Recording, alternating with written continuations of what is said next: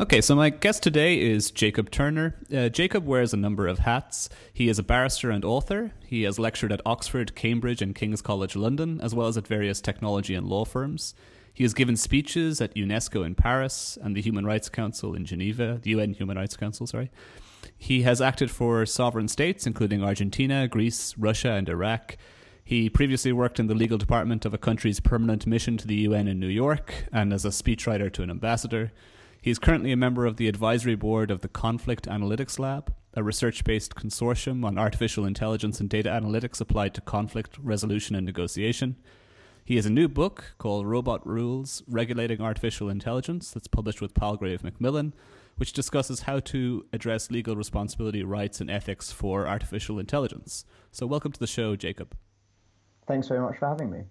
So, Jacob, look, we're obviously going to talk about the book, Robot Rules, which is an excellent book, extremely well-researched and well-written guide to the ongoing debates about the legal implications of AI, robotics, and algorithmic decision-making. It happens to cover, I think, pretty much all the territory that I've covered on this podcast before, and more, in an easily digestible 370 pages. And actually, one thing I like about it is that it's possible to dip in and out of it to some extent, because some of the discussions are self-contained, even though they do all fit together into an overarching analysis. So yeah, I definitely recommend it to anyone with an interest in this topic. And maybe I could just start by asking you why you wanted to write this book. What got you interested in it, and what did you hope to achieve by writing this book? The initial idea for the book came when I was working as the law clerk or judicial assistant to Lord Mance in the UK Supreme Court in 2015. One of the things you do as a judicial assistant is assist the judge you're working for on speeches that they give outside the court. Lord Mance was asked to give a speech on the future of law, and between the two of us, we decided to write it on law and artificial intelligence. When I was writing this speech, it occurred to me that there was very little at the time written analysing the legal and ethical implications of artificial intelligence. And it struck me that whilst the technology was going to have, as I saw it, a huge effect on all areas of the economy and society in general, there was conversely a disparity between the lack of discussion as to how this might be addressed on a regulatory basis. So what started as a 5-page speech ended up, as you've said, in a 370-page book. Yeah, I'm just wondering as well, when it comes to writing a book like this from a legal perspective, is do we need a book that has a special legal analysis or treatment of AI? And I mean, to contextualize that comment or give some rationalization for it, there's a famous article by a US judge, Frank Easterbrook, from back in the 1990s. I think the article is titled Cyberspace and the Law of the Horse. And essentially the article is skeptical about the need for there being some kind of technology-specific law or even a technology-specific field of legal study. And the example that underlies this argument is this notion that we don't need a special law of the horse to deal with all the legal issues that might arise from the sale and use of horses. So, I mean, should we be equally skeptical when it comes to AI? Is there a danger of assuming that we need to be too specific in our formulation of laws and legal analysis to deal with particular technologies? Or how do you think about that topic? I think in order to understand what I mean when I say that AI needs new rules or perhaps new formulations of old rules, it's important to start off first with the definition of artificial intelligence. Very often I see people writing about artificial intelligence, people disagreeing about artificial intelligence without saying exactly what they mean by the term. And I think as a result of that, people often talk at cross purposes. So my definition is as follows. Artificial intelligence is a non-natural system which is able to take decisions on the basis of principles as opposed to rules. Another way of putting it is to say that AI is a system which can take decisions autonomously. The key distinction between artificial intelligence systems and all other technologies which have existed to date is that all other technologies have been deterministic in nature. That is to say, with a given input, they will arrive at a given output. And this includes some technologies which are sometimes described as being AI. So expert systems, for example, wouldn't be AI in my category. Similarly, symbolic artificial intelligence, which is, as the name suggests, described as artificial intelligence, again, wouldn't constitute AI under my definition. The novel aspect of artificial intelligence from a legal perspective is that all laws, all ethical codes, fundamentally govern human choices. They tell humans what they can and can't do, and what the consequences will be if they undertake certain actions or don't undertake certain actions. With artificial intelligence, you have a non-human decision maker, and that for me is novel. So that takes it outside of anything that we've ever had to govern previously, and I think as a result calls for novel legal solutions to these problems. Yeah, so I mean, we're not going to be able to talk about everything that you discuss in your book because, as I mentioned, it's a very comprehensive analysis of the impact of AI on the law. But I thought we might try and cover a couple of the main topics that tend to come up in debates about the unique challenges that AI might pose for legal systems. And maybe we'll talk about three of them. We'll see if we have time for all of these. The first one is responsibility, then the issue of legal personhood and rights, and then finally the issue of explainability or transparency. So let's start by talking about responsibility. Now, this is possibly the biggest issue, at least I would say, in terms of the amount of ink that has been spilled on the topic. It's the one that has exercised a lot of lawyers and philosophers. So the gist of it, as I understand it, is that if an AI does something through its autonomous decision-making capacities that harms or injures another person, there's a risk or a fear that no one is going to be able to be held responsible for that injury. In other words, that there's a responsibility gap that opens up as a result of the use of AI. So, why is this seen as such a big issue, and is it really a serious problem? It is a serious problem. The question of who is liable if an AI system causes harm is not one for which current legal systems are well designed. As I just mentioned, current legal systems, to the extent that they ascribe responsibility, do so by tying an outcome to a human decision, to a human action. Now, it may be that the person ultimately held responsible is a legal person, like a corporation, but ultimately corporations take decisions through human decision makers. So you're still tying back whatever the outcome is, legally speaking, to a decision which was taken by a human. With artificial intelligence, you potentially have a break in the chain of causation, what lawyers might call a novus actus interveniens, which splits the outcome from a human decision maker. Now, this sounds fairly esoteric, so I'll give a quick example to illustrate what I mean by novel actions that AI systems can take.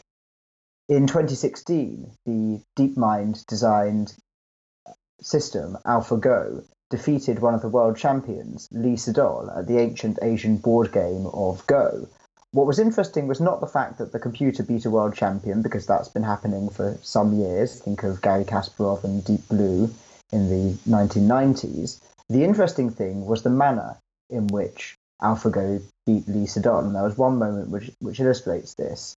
In move 37 of the second game that they played, AlphaGo did something which completely baffled everybody who was watching. Nobody could understand why the system had taken this move.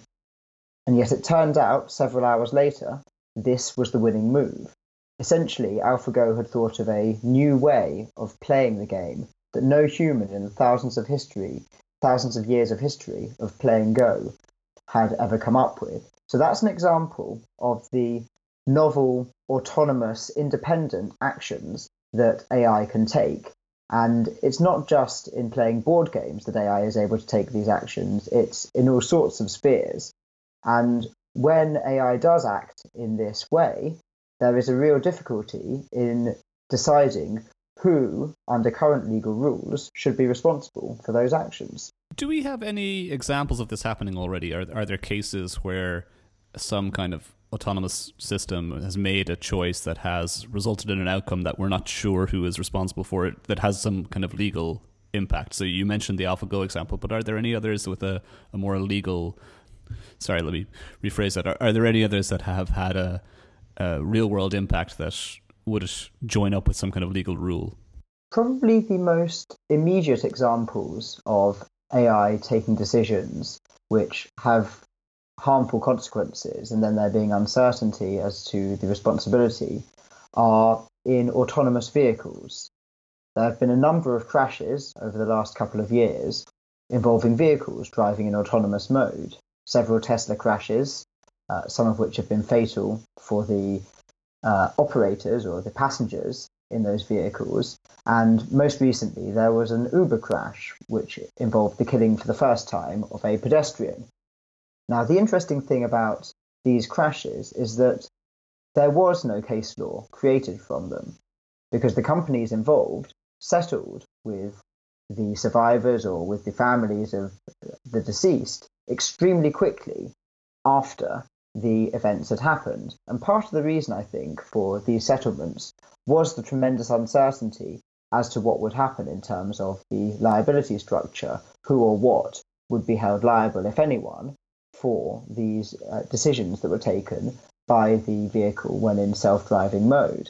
One illustration of the difficulties which we have with regards to the responsibility is the UK's Automated and Electric Vehicles Act 2018, which actually specifies that the insurer should always be held liable if at least there is an insurer in place. So that's a good example of where a government has spotted this potential gap in the law and has legislated in order to fill that gap. Yeah, so actually, we need to maybe back up a couple of steps here from these examples, because in law there are different kinds of liability, and you separate this out in your discussion in the book. So you talk about liability under private law rules, which is kind of what we're talking about here, and then liability under criminal law rules. So there are different kinds of responsibility gaps that might open up in each case. And so I think it's important for us to grasp that distinction before we discuss possible solutions to the responsibility gap problem. So, what is that distinction between the private law liability and criminal law liability? You're absolutely right. There is an important distinction to be drawn between private and criminal liability. Private law, generally speaking, involves the rights of action between private individuals, be they persons or corporations or other legal entities. Generally speaking, the aims of private law are to provide compensation where harm is caused, to uphold agreements, and in a milder sense, to deter harmful behaviour, albeit that this is a less important goal, I think, than the first two. Criminal law, by contrast, involves the relationship between an individual and the state.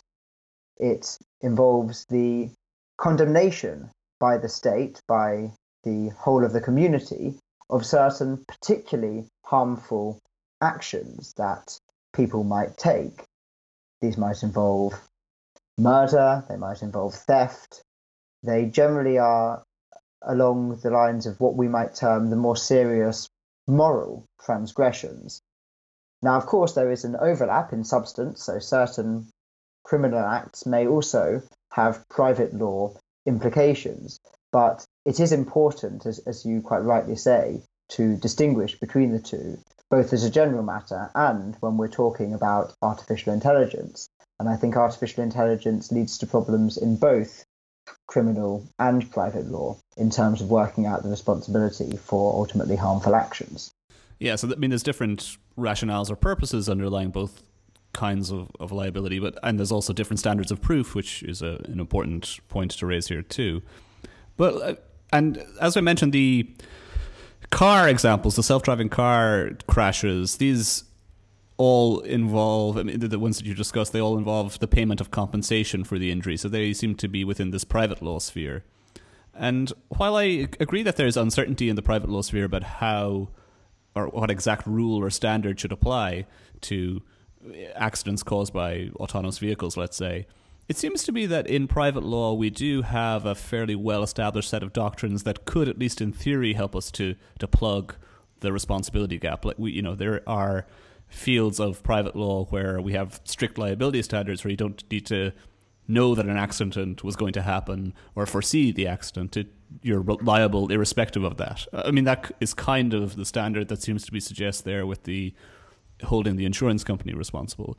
So is the responsibility gap problem really an issue in the private law context? And are there these doctrines that we could readily use to plug the gap in that case? The responsibility gap does exist as things stand in the private law context. The reason why I say this is because the existing doctrines, which you've mentioned, so for example, products liability, strict liability, are all premised on the basis of essentially a static product, usually a physical product, which once produced, generally speaking, is unchanged. So for example, when a car rolls off the production line, it doesn't continue to change and adapt. It stays more or less the same car that came off the production line when it's being used. It may deteriorate to an extent, but that's not the same as the way that AI systems operate, particularly systems which learn dynamically over a period of time, which change, which alter. And the difficulty with seeking to apply existing products liability and strict liability laws are that, firstly, it is difficult with regards to AI systems to know who is to be held liable. So for existing products liability laws, you might hold the producer or supplier liable. But with AI systems, we have a whole different set of parties. So you might have the initial architect of the source code. You might have the person or persons who supplied data, which is fed into that. You may have an operator who helps to retrain the system and adjusts the weightings of the parameters. You might have a licensee. You might have an ultimate user of the AI. So we can see that there are a large number of potential parties, each of whom is having an effect on the way that the AI functions and develops. So identifying who is to be held responsible is a real difficulty with regards to artificial intelligence. The other problem in terms of applying existing laws on products liability and similar to AI is that many of these, as I mentioned, are tied to physical products. And AI may well not be physical. It may well be on the cloud. It may be non-embodied. So to take an example, Article 2 of the EU's Product Liability Directive refers to movables, and only movables are covered. Movables refers to physical products. So we can see that this may not stretch to many of the AI systems which may be causing quite harmful eventualities in the future. And in fact, the EU did a public consultation into whether respondents considered that the Products Liability Directive would be apt to cover AI systems in the future. And around 60% of respondents said that they thought it wouldn't be. And as a result, the EU is now currently looking into reforming the Products Liability Directive in order to accommodate the new technology. So I think there are, firstly, difficult policy choices to be made as to who should be held liable. And secondly, the existing law would be very difficult to apply in an unchanged format to artificial intelligence. But that's not to say that in the future, if these policy choices were taken and if the law were reformed, that you couldn't have a system. It's just that the current rules are inadequate. Yeah, so there's an issue here with the current legal code is being drafted for a different reality or different world, but it seems like there's ways in which we could patch it in order to address the concerns in the private law context. I mean, the other point as well about there being multiple parties who could be held responsible or liable, and we have to decide who it is. I agree that that's an issue, but isn't that kind of an issue already under a lot of product liability law? To some extent, I seem to recall lots of cases when I used to read them of car manufacturers suing subcontractors because of faulty products, and there's a way in which these things, the responsibility or liability gets distributed or spread out amongst different parties, and there's lots of fights about who is really ultimately liable and responsible for what happens. That's certainly true, but I think, again, the crucial difference is that with cars and with any other technology aside from AI, you're dealing with products which are static. They don't change, they don't vary once they roll off the production line. With artificial intelligence, you have a system which is constantly developing on a dynamic basis. So you may well be able to, in the future, carve up the liability and responsibility between the multiple different parties involved. And I don't doubt that that would be possible. The difficulty, I think, with artificial intelligence is developing the parameters for deciding who should be responsible for what and when. And it's important, I think, in this regard, not to see tort law and product liability regimes in the abstract. I think alongside reforming those areas of the law, we also need to think about the general standards that AI is going to be adhering to. By this I mean industry-wide standards that might be promulgated by the International Standards Organization or the IEEE or other worldwide standards organizations to say what constitutes safe, reliable and robust artificial intelligence. So what one really needs is the development of a whole new ecosystem in order to govern artificial intelligence. The solutions won't just come from reforming tort law. Yeah, so there's a whole package of reforms that are needed to address and plug these gaps, and you outline a lot of the challenges in the book. I mean, before I go on to discuss criminal law, do you have any sense of what the private law solution should be, or what kind of combination or package of reforms do you think is necessary? My general view on solutions to the novel legal issues raised by artificial intelligence is that there is no single correct solution. Rather, we need a solution that is technically feasible, that can be achieved, that can be enforced, and that also gains public acceptance. And so within those, there are many different options that could be chosen. For example, we can see under existing legal regimes in New Zealand, there is a no-fault accident compensation scheme where tort law is done away with altogether as a means of compensating people when they suffer accidents. And that works perfectly well in that system. It's a completely different system to that which there is in the UK, the US, Ireland, and many other countries, but it works. Likewise, with artificial intelligence, there are many different options that can be taken. I think the crucial thing is to design the institutions capable of writing the rules before we go straight to writing those rules. So in legal theory terms, I'm very much a positivist rather than a natural law theorist when it comes to writing rules for AI. Yeah, let's talk about criminal law, though, for a moment.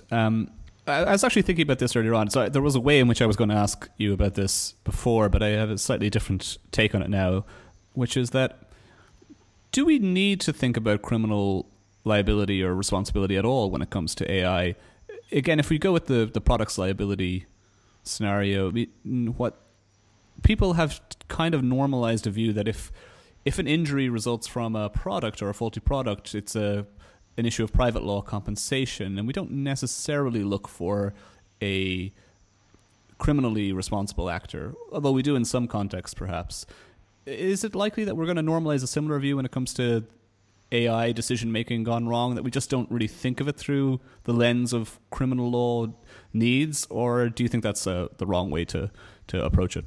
I think it will depend on the context of what occurs as to whether one will consider there to be a need for criminal liability to result. So where individuals are harmed, if the product in question was supplied by a corporation, it was just a simple transaction involving that corporation and an individual consumer, then treating it as a matter of simple product liability may be reasonably simple from a psychological perspective. I think things get rather more complicated the more independently AI systems are able to operate. If, for example, you had a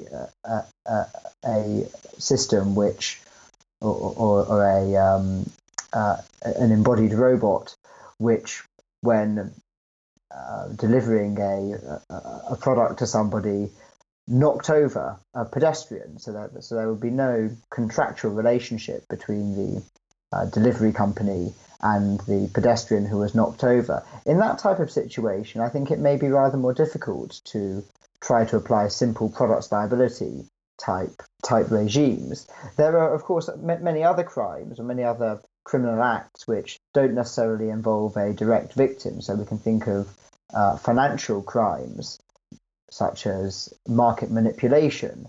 Now, if that was undertaken by an AI system which develops this methodology independently of whoever its designer is, then there may well be a greater call for there to be some form of criminal liability there, whether it's for the system, whether it's for the designers, instead of seeing that as merely an issue of product liability, which only really fits into harms caused to individuals. It doesn't accommodate well economic harms as things stand.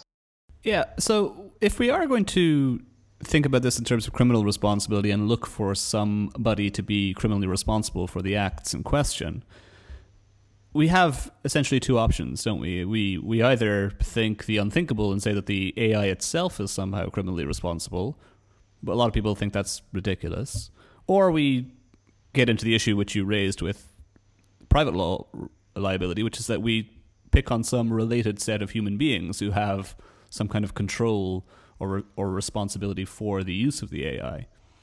Now, I mean, on the first of those options, do you think that's completely ridiculous and we should rule it out entirely? No, I don't think the idea of AI being criminally responsible is completely ridiculous. In fact, there was an example in 2016 of a collective of artists in Switzerland who developed an AI program called Random Darknet Shopper, which went onto the internet every week and was given 200 Bitcoin and allowed to purchase whatever it wanted. And one of the things that the system decided to purchase was ecstasy tablets. The artists displayed these ecstasy tablets in a gallery in St. Gallen, Switzerland, and this came to the attention of the local police force, who issued an arrest warrant for the artists and also for the computer program.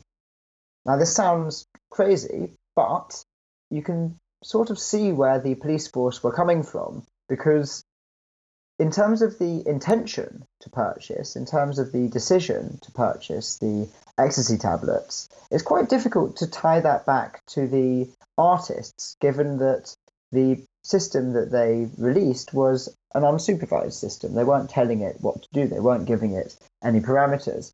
And generally speaking, criminal law focuses not just on the guilty act, the actus reus, but also on the intention, on the mental state of whoever the potential perpetrator is, that this is the mens rea.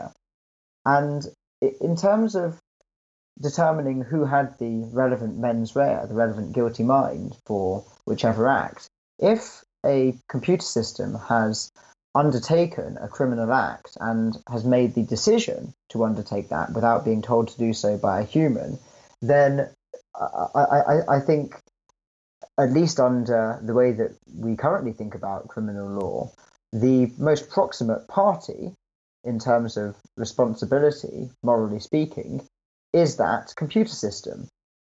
However, there are, of course, great difficulties in applying criminal law to a computer system. Firstly, AI programs at the moment do not have legal personality, and that would be a prerequisite to having any form of criminal liability regime for them. So we would need to develop some form of legal personality for the AI entity itself, and I think we're going to come on to discuss that shortly, so I won't preempt that too much. The other issues are in terms of the retribution that one might take against the AI system, the punishment. Famously, it was once said of corporations that they have no body to kick and no soul to damn. And yet, we do, in some circumstances, have criminal liability for corporations. I think the signalling effect of criminal law in publicly condemning a certain act and describing the label of criminality is something which is really quite important and shouldn't be discounted in terms of maintaining the effectiveness of the criminal law. And so I do think that we should keep on the table at least the possibility of criminal liability for the acts of artificial intelligence. Yes, but I mean, so yeah, as you point out, and I think this is actually an important point to emphasize, that corporations which have legal personality, there are laws in various countries that create criminal liability for corporations. Like there's corporate manslaughter statutes in various countries around the world. But they typically, the way they operate, as far as I recall, is that they will focus on the actions of some relevant group of human beings for what the corporation did, which kind of leads to this other approach to criminal responsibility for what an AI does, that instead of focusing on the AI itself, you focus on some proximate group of human beings. And so when we focus on that proximate group of human beings, I think we do run into the problem of the mental state issue to some extent, particularly if we go with your earlier definition of what an AI is, which is that it is somehow independent or autonomous from its human creators. So if it's the case that a human owner or creator of an AI directs the AI to do something that is criminally reprehensible or is a crime, then that would seem maybe reasonably straightforward in that you could probably trace out some direct intention. But in other cases where there's a less clear-cut relationship, it seems like you're going to have to rely on some other kind of mental state to justify holding the human responsible. And it seems to me like that's going to be more of a challenge. That's exactly right. So when we currently have criminal responsibility for the acts of a corporation, as you say, that is tied back to human decision makers. With regards to artificial intelligence, there isn't necessarily a human decision maker. In fact, the whole idea of artificial intelligence, in my definition, is that there is no such human decision maker. The decision in question is taken autonomously and independently by the system. And so in situations where you have that, attempting to ascribe responsibility for what would otherwise be considered a criminal act to some kind of a human decision maker way back in the chain of causation, I think becomes increasingly difficult. You could select a human who will always be held responsible for the acts of the artificial intelligence, but I think if you do that, you will lead to arbitrary results which ultimately discourage innovation. A designer of some potentially extremely helpful artificial intelligence may well say, I fear having criminal responsibility for the low possibility, but nonetheless a real possibility, of this AI doing something which is harmful at some point in the future, and therefore I simply won't release it. And I think if we have that, then the whole of society is likely to lose out. Yeah, I mean, I have written about this myself, and you kindly cite some of my work in your book. And one of the things that I've argued is that an issue when it comes to criminal law is that people aren't just looking for somebody to be held responsible. They're looking for retribution, for some punishment to be inflicted on a morally culpable agent. And, I don't necessarily think that retribution is a good thing. I have ambivalent feelings about that. But I do think there's a rather strong natural tendency or inclination amongst humans to desire retribution.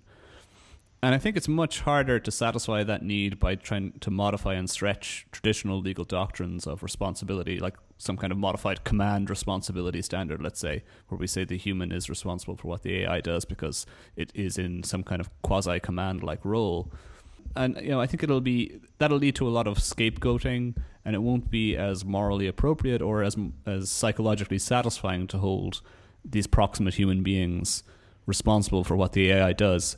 What do you think about that argument? Am I wrong to be pessimistic about the chances of plugging this responsibility gap in the criminal law case? I agree entirely with your analysis. I think that there certainly is an expectation of retribution amongst humans, which seems, according to many psychological studies which you cite in your work, to be something that can be observed across many different cultures. Now, the question of whether it is appropriate to stretch existing regimes of criminal responsibility to always leading to a human, I think is one which ought in the long run to be answered in the negative. I think in the long run, seeing humans as always responsible for the acts of an artificially intelligent system will become like seeing the parents of a child as being always responsible for any act that is committed by that child, even after that child reaches adulthood. We have a distinction in most legal systems between the acts of a child before they reach the age of criminal responsibility, which is usually around 10 or 12, and the acts of that child afterwards. So before they reach the age of criminal responsibility, either nobody is held criminally responsible, or perhaps the parents might be vicariously. I think we are perhaps not there yet with regards to the independence of artificially intelligent systems, but we are certainly approaching that age of responsibility. And I think we need to think carefully about what policy solution is going to be adopted in light of that, whether it is to continue to tie back the responsibility to some human, or whether we think of novel solutions. One of these might be legal personality for the AI itself in order to plug that gap, but there may well be others. Yeah, before we go on to discuss legal personality, just one last point I want to touch upon, which I do actually think is important because it highlights something that is often neglected or overlooked, I think, in the debate about responsibility, which is that responsibility has a positive aspect too. We're focusing here on the negative perspective, which is, who's going to be responsible when something goes wrong. But there's also an issue about, who's responsible when things go right. If an AI does something that is positive or good, or creates a new product or idea that is good, do intellectual property rules apply in that context? Who owns the products of an AI, for example? Now, what do you think about that issue? I mean, you have a discussion in the book of this somewhat infamous monkey selfie case. What do you think we might learn from that case, if you could explain the case as well to the listeners? David Slater, a British photographer, a few years ago set up a series of cameras in the jungle where monkeys were playing. One day, one of these monkeys picked up a camera and took a picture of itself, and it was really rather a good picture. And so David Slater put this in his latest album, and he told the story underneath of how the monkey, who happened to be called Naruto, had taken this picture of itself. What he didn't anticipate was a US animal rights charity then pursuing him in the US courts, arguing that the owner of that photo was not David Slater, but rather Naruto the monkey, and so it became known as the monkey selfie case. The idea being that the creative act in picking up the camera and pushing the shutter was not that of David Slater, but rather that of the monkey. This case went all the way up to the US Court of Appeals. Ultimately, the monkey lost. However, before the decision had been reached by the Court of Appeals, David Slater had actually agreed to settle with the animal rights charity and to give a proportion, I believe it was 25%, of the proceeds from that photograph to the animal rights charity to be used for the monkey and presumably its friends. Now, this raises important issues with regards to artificial intelligence because of the fact that AI systems can now generate art, music, literature, and many other types of outputs, which, if they were created by humans, would be considered as deserving intellectual property protection. Intellectual property, particularly copyright, generally speaking, protects creative acts undertaken by humans. There is very little accommodation in existing intellectual property law for creative acts undertaken by non-humans. In the UK, under the Copyright Design and Patents Act 1988, there is a provision which states that in the case of a literary, dramatic, musical, or artistic work which is computer generated, the author shall be taken to be the person by whom the arrangements necessary for the creation of the work are undertaken. So, in limited scenarios, that could be applied to works of art created by AI. The difficulty is, firstly, this is only a piece of law in the UK, although a few other countries have similar laws, but it's not a worldwide piece of law. Secondly, it applies only to literary, dramatic, musical, or artistic works. So that doesn't cover, for example, a highly valuable new pharmaceutical design or the design for a new building, which might be created by artificial intelligence. And in fact, AI systems are now being used to make. The third point is that determining who the person by whom the arrangements necessary for the creation of the work are undertaken is relatively easy to do with regards to traditional computer programs, which are deterministic. And those were the computer programs that the framers of this legislation had in mind in 1988 when it was enacted. It's not so well suited to dealing with dynamic, autonomous computer systems, such as modern machine learning systems, generative adversarial nets and the likes, which are now being used to create some very impressive novel output, which has real economic value. So the flip side, as you quite rightly identify, of the question who is responsible if AI causes harm, is to say who is the owner if AI creates something beneficial. And again, all current legal systems are not well suited to answering this. Let's move on to talk about personhood and legal personality for AI. This is a topic that I've touched upon in previous episodes, mainly focusing on the moral issues here about whether an AI can be a person in a moral sense. But obviously the legal questions are important too. And this has generated a lot of, I think, controversial commentary online. There's an infamous incident a couple of years ago where the Saudi Arabian government granted citizenship to a social robot called Sophia by Hanson Robotics, and people were very critical of that decision. I was hoping that maybe you could shed a bit of light on how we should think about this issue, though, because I think maybe a lot of people don't really know what lawyers mean when they talk about personhood and how legal personhood is distinct from, let's say, moral or natural personhood. So maybe you could just enlighten us as to, what do lawyers mean when they talk about personhood, and what would it mean to grant personhood to an AI from a legal perspective? Personhood is, in legal terms, merely a bundle of rights and responsibilities ascribed to an entity. There are natural persons, namely humans, but there are also many purely legal persons, for example, corporations, charities, nation states. All these are recognized as having legal personhood. The categories of legal persons are by no means closed, and in non-Western legal systems, entities which we might not recognize as legal persons are given the rights and responsibilities that corporations and natural persons here are. So, for example, in India, temples can have their own legal personality. They can sue and they can be sued. They can hold property and they can incur liability to others, whether by contract, tort, or otherwise. Similarly, a few years ago, the river Ganges was granted legal personality by one Indian court. This was overturned by the Supreme Court, but the point remains that there is no closed list of the entities which can be given legal personality.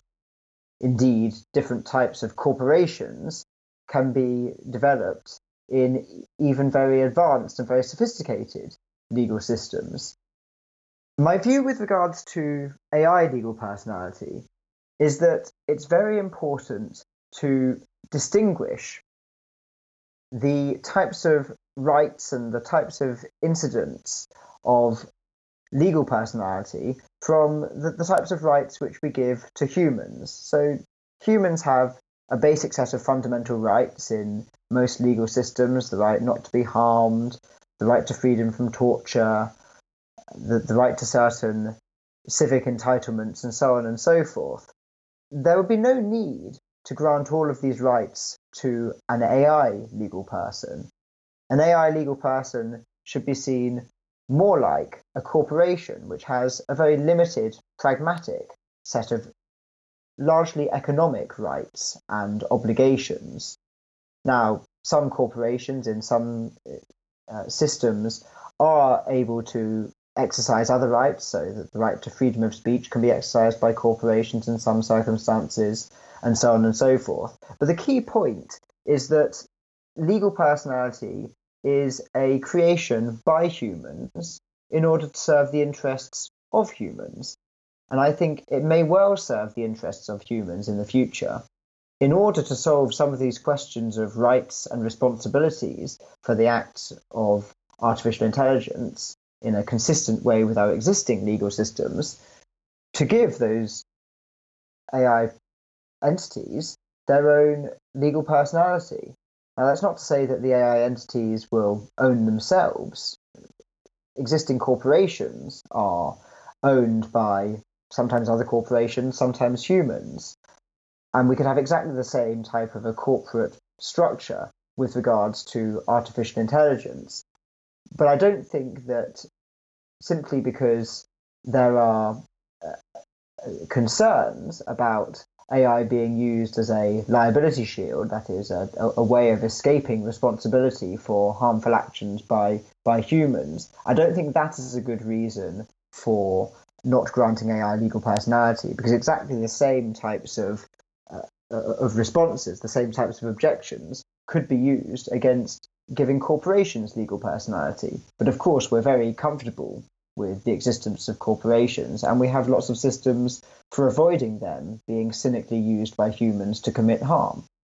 Yeah, there's a couple of different directions I want to go here, but before we get into, I think, some of the practical and maybe ethical questions that arise from potentially granting personhood to a corporation, could we just back up for a moment and say, is it actually maybe already the case that AIs could be granted legal personhood? So I don't know if you're familiar with it, but this guy Sean Byrne has written a couple of articles where he suggests that it might be possible under US corporate law for an AI to be put in charge of a corporation and thereby get a kind of de facto legal personality. Have you come across that argument, and what do you think of it, if you have?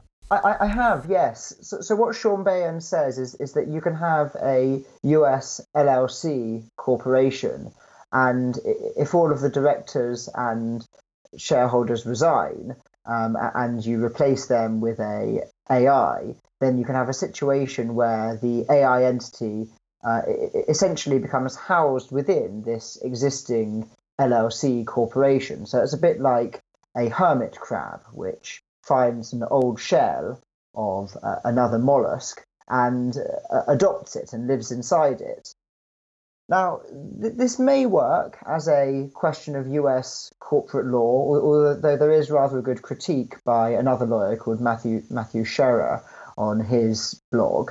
But ultimately, I think it is not particularly relevant whether AI can be accommodated within existing types of corporations, for the simple reason that we can change laws. There is no closed category of legal persons which may exist.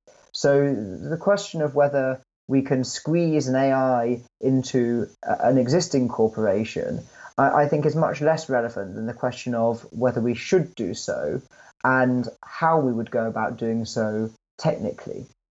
Yeah, so let's turn to that issue then. Should we do it? You have a discussion in your book about maybe some of the pragmatic reasons why we should do it. What are they, and how compelling are they?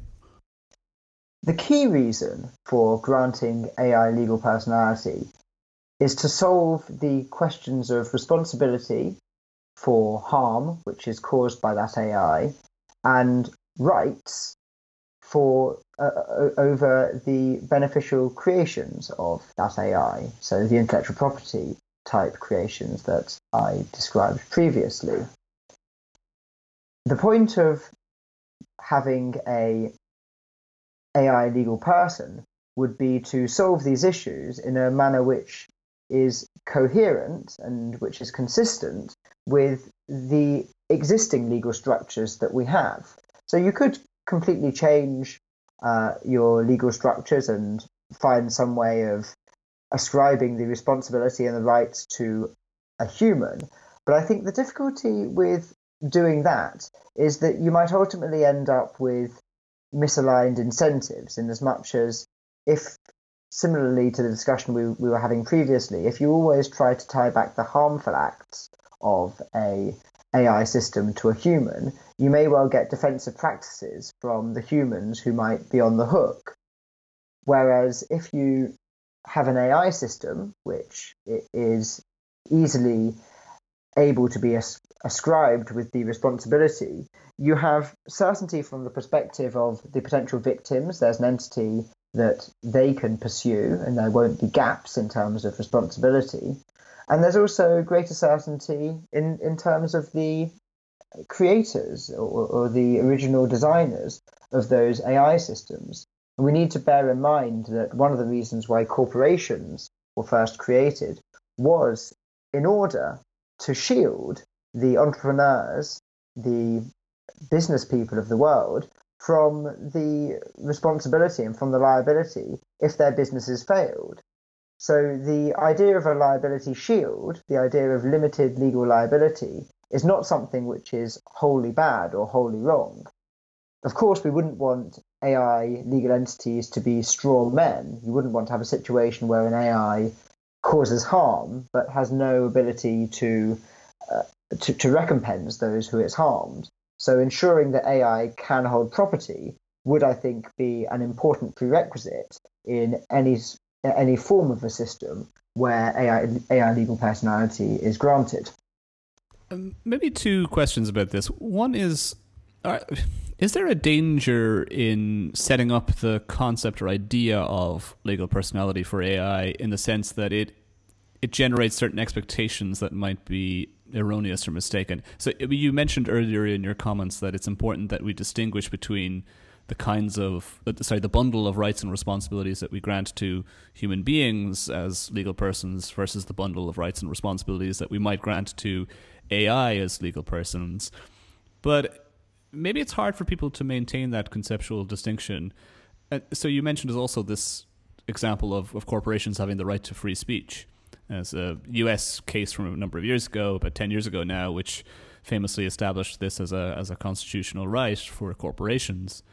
But a lot of people were up in arms about that because they thought it was, stretching a category of rights to apply to corporations or grant them to corporations that it was an ill fit for what a corporation is as a legal person. Is there a danger that we might end up doing the same thing if we grant an AI legal personhood, that there might be this expansion of the set of rights and responsibilities that an AI has that becomes a mismatch? There's always a danger that any form of legal right could be misused, could be stretched beyond that which society thinks it should be used for.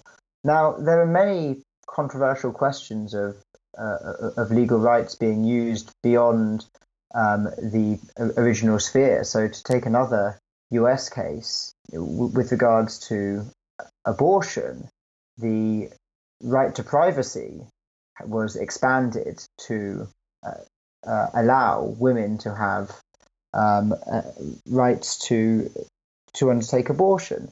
Now, that for many people was hugely controversial. So that's just one example of a situation where you have a right which, when interpreted by courts particularly, may be given a more expansive reading than that which some in a community may agree with. But that I think is by no means unique to artificial intelligence and the idea of granting it rights. These slippery slope type arguments I'm not generally particularly impressed by. I mean, you might say, using a similar kind of slippery slope argument, and this in fact is what many people somewhat at the extremes do say, that if you allow a man and a man to get married, then why would you not allow a man and a dog to get married, or a man and a lamppost to get married? So the idea of granting one right inexorably leading to something ridiculous, I think doesn't have that much force to it, frankly. So I don't think the idea of a slippery slope to granting AI more rights than would be appropriate is a good reason not to give AI legal personality. We of course need to maintain AI within proper bounds in terms of the rights that it's granted, and I'm not suggesting that AI rights should by any means override human rights. But nonetheless, there are good reasons for giving AI at least some rights as against humans and as against other AI entities in order to serve ultimate human ends. Yeah, I mean, so that kind of answers the other question I had, which is just about the kind of priority ranking between different rights. I was just going to ask you to emphasize that point.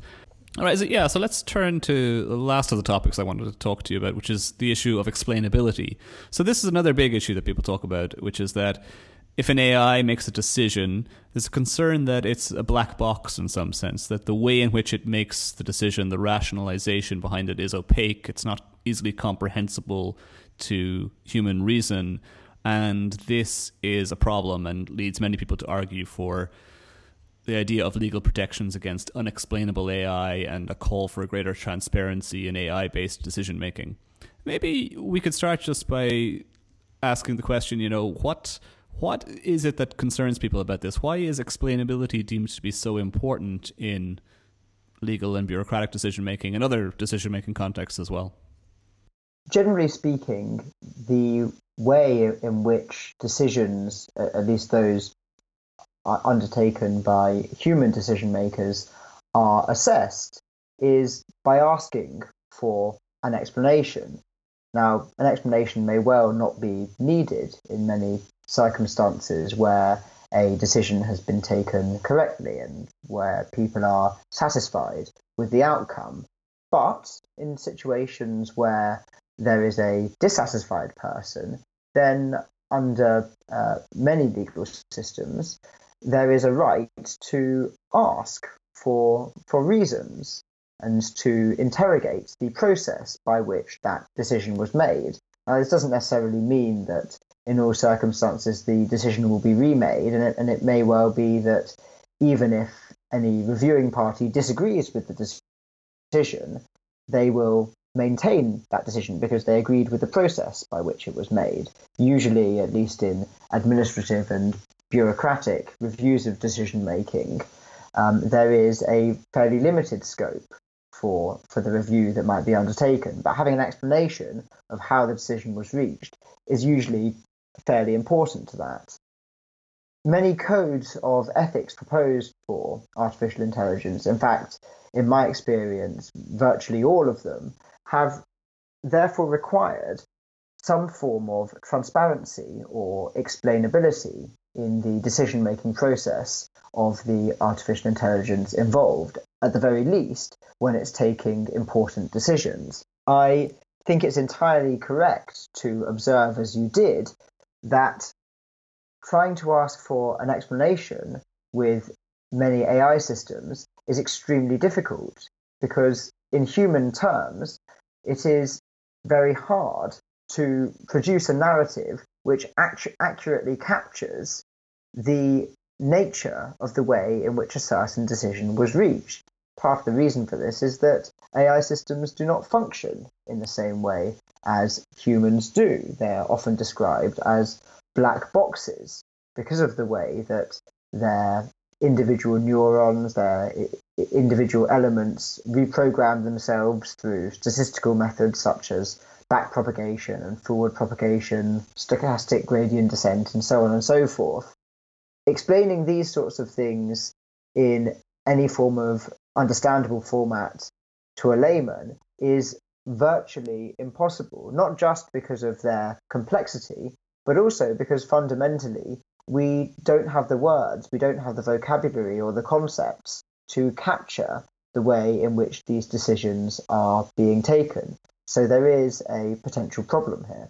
Yeah, I mean, I've been making this argument for quite a number of years, and one rebuttal or a critique of it that I commonly get is that people will say, well, is AI really all that special or different in this respect? Because isn't most legal and bureaucratic decision making pretty unexplainable? Like most legal codes are unexplainable to human beings. They're too vast, they're too complex. In fact, most lawyers don't really know the full extent of what the law demands or expects in a certain decision making context. And even if they do, it requires years of training, and so these are the kinds of issues that are often raised when I discuss it. I mean, is that kind of analogy that people draw between existing systems and AI-based systems fair, or is there something categorically different when it comes to AI making decisions? There is something categorically different when it comes to AI making decisions. I think perhaps part of the reason for some of these objections may be the problem that I spoke of right at the very outset of our discussion, which is that people who you're speaking to may well not have the same conception of artificial intelligence, at least as I do when I say it. So the people who say that an AI system is much like a bureaucratic system of rules may well be thinking of expert systems, logic-based systems, that is to say systems which codify a large number of logical propositions, if yes then this, if no then that, and so on and so forth, such that with the given input you will always have a given output. Now that is the way that many legal systems work. So you may have a system of rules that says, is something a vehicle? And then there might be tests of it. Well, does it have wheels? Does it move people? And so on and so forth. And you follow through those tests and ultimately you arrive at an answer. So a computer system which simply does that may well be like a bureaucratic system, and providing an explanation of that is ultimately not so difficult. Providing an explanation of the decisions taken by an autonomous system, and so machine learning is one example of this, it's not the only example, that is far more difficult because those are non-linear, they are dynamic in nature, and with a given input, the beauty of an AI system is that you don't necessarily know what the output will be. It may come up with a completely novel, brilliant way of achieving your goal, but the trade-off is that providing an explanation of that is difficult, if not impossible. Yeah, ironically, that's a very nice explanation of the problem here. There's a bit of a debate under EU law recently with the General Data Protection Regulation as to whether there is such a thing as a right to explainable AI-based decision-making under EU law. I mean, what's your take on that debate? Is there a right to explanation under EU law? Articles 13 and 14 of the GDPR provide a right in the case of an automated decision made about an individual, and for present purposes, I think it's fairly clear that an AI decision would be an automated decision. The right is to meaningful information about the logic involved in reaching that decision. Now, the words meaningful information, at the moment, we have no clarity as to what those mean. There is nothing further in the GDPR beyond a recital, this is recital 71, which mentions a right to an explanation. But again, the meaning of explanation and the meaning of meaningful information are completely obscure. So we don't know, for example, whether this means all of the data that was fed into the AI. We don't know whether it means a counterfactual explanation of how it reached a certain decision. So if a certain variable was isolated, would that decision have been different? All of these things, given that the GDPR only came into effect in May 2018, they remain to go through the individual regulators within each EU member state and ultimately to be ruled upon by the Court of Justice of the European Union.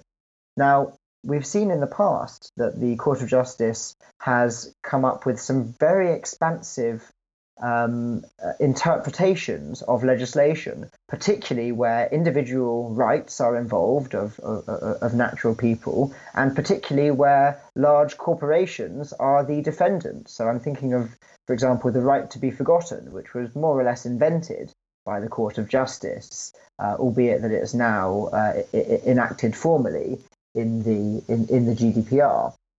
So my reading of the GDPR is really that it could be read either way, as demanding that AI decisions be fully explainable in the sense of being able to tell a layman exactly how the AI system came to a certain decision, or it may mean something rather less intensive. The key issue is that if one does require a very extensive explanation of what the AI has done, that may well render illegal, at least contrary to the GDPR, many AI systems which, although they are very effective, aren't necessarily capable of being explained in human terms. Yes, I had Sandra Vactor on the show before, and she talked about what an explanation might mean and what we might be looking for when it comes to an explanation of automated decision making. And she, as you mentioned or alluded to there, she defends this counterfactual approach that it's that you know what variables needed to change in order for a different decision to eventuate. But I mean, as you also suggest in that last comment, is this really something that can be addressed at a legal level? I mean, I understand that the law might create an incentive to use certain kinds of AI-based decision-making, but as you point out, there could be a compromise required as a result that we don't use certain kinds of highly beneficial AI. And don't we really ultimately need here a technical solution to the problem of explainability? We absolutely do need a technical solution, and I think the great danger is that legislators forge ahead with these vague demands for explainability without really thinking about the technical consequences or the trade-offs. Now, particularly with regards to the EU's language on explainability, the words meaningful information about the logic involved were taken more or less verbatim from the Data Protection Directive of 1995. So we can see that this is language which was taken from a piece of legislation that was written many years before the modern AI spring, which, as you'll know, is from around 2010 onwards. And really, I think the legislators there were thinking about a very different type of technology, that is to say, traditional programming, which operates in a deterministic fashion. The words logic involved, I think, are closely tied to expert systems which do use logical steps, and therefore by tracing back each of those logical steps you can arrive at an explanation. So there is, as you say, a potential trade-off now between how intensively this piece of legislation is interpreted and the effectiveness of systems. The technical solutions will be important, but we also need to make sure that legislators and regulators are sufficiently well informed about these trade-offs before they enact these laws and going forward when they are interpreting these laws. Yeah, so maybe like one last question I have, which is tied into this, which is that if we don't create a very strong legal requirement for explainable AI, and there is this technical compromise or trade-off required, I wonder whether the law, which states that there should be some meaningful explanation, will have any impact at all. Because I would worry that people will always choose the convenient decision-making system over the less convenient, slower, explainable system. Let me outline my thinking here. The idea is that, and this is already a feature of the GDPR, which is that you can consent to waiving your right to explanation. And if that's the case, then I suspect many people will consent to waiving their right to explanation, just as many people often waive their various privacy rights because it's just far more convenient to do so. Do you see that as something that might happen? I do see that as something that may well happen, and in fact, in most areas of life, what people want is not an explanation of how a decision was reached or why a process happened. They simply want it to work. So, for example, when you go to the doctors, you don't demand to know what books the doctor has read and what qualifications they have. You simply want to be diagnosed and treated correctly. Likewise, when you step onto a plane, you don't ask what the angle at which the aerofoils are set when it takes off and what the velocity is, unless you're particularly into planes. You simply want the plane to take off and land effectively to get you to your destination. And so I think there is a danger of fetishization of explainability, particularly by interest groups who demand that this be hardwired into AI, when actually, as you say, people's interests are in ensuring that they get the goods and services when they want at a reasonable price and with a reasonable degree of safety, robustness, and effectiveness. However, the problem is that when laws are set, they are set across the board. And even though there may be a right to opt out of explanations, there may be situations in which companies say, because we can't necessarily explain a given piece of technology, we'd rather not run the risk of being asked to adhere to the GDPR or similar pieces of legislation, and therefore we just won't release it, or we won't release such an effective form of this technology. One thing I fear is that we might have a situation similar to that which we had in the late 19th century when cars were first invented. In the UK, there were what's known as red flag laws, which required that in front of each car on the streets there had to be a person walking, waving a red flag to warn pedestrians. And of course, this was very effective in ensuring that people weren't run over, but it also meant that cars couldn't travel at more than 2 miles an hour. And as a result, the whole usefulness of cars was completely neutralized. And I fear that we may arrive at the same kind of destination with regards to AI if we promote explainability above all else. Yeah, I like that example a lot. I think it illustrates this trade-off between allowing for productive innovations and introducing unnecessary constraints on them. And as you say, looking back into the past, this sounds ridiculous, but is there danger that in 100 years' time we'll look back and think that this whole right to explanation issue is equally ridiculous? I think, though, that unfortunately we're going to have to leave it there. And we've barely really scratched the surface of your book. It's a lot more detail in it. And in fact, one of the most important topics in the book, which we haven't touched upon, is how to construct, a regulatory authority or body that would make decisions about how to develop rules for AI. But people need some reason to buy the book and read it. So hopefully we've whetted their appetite for it for the rest of the book. Thanks for joining me for this conversation, Jacob. Thanks very much, John.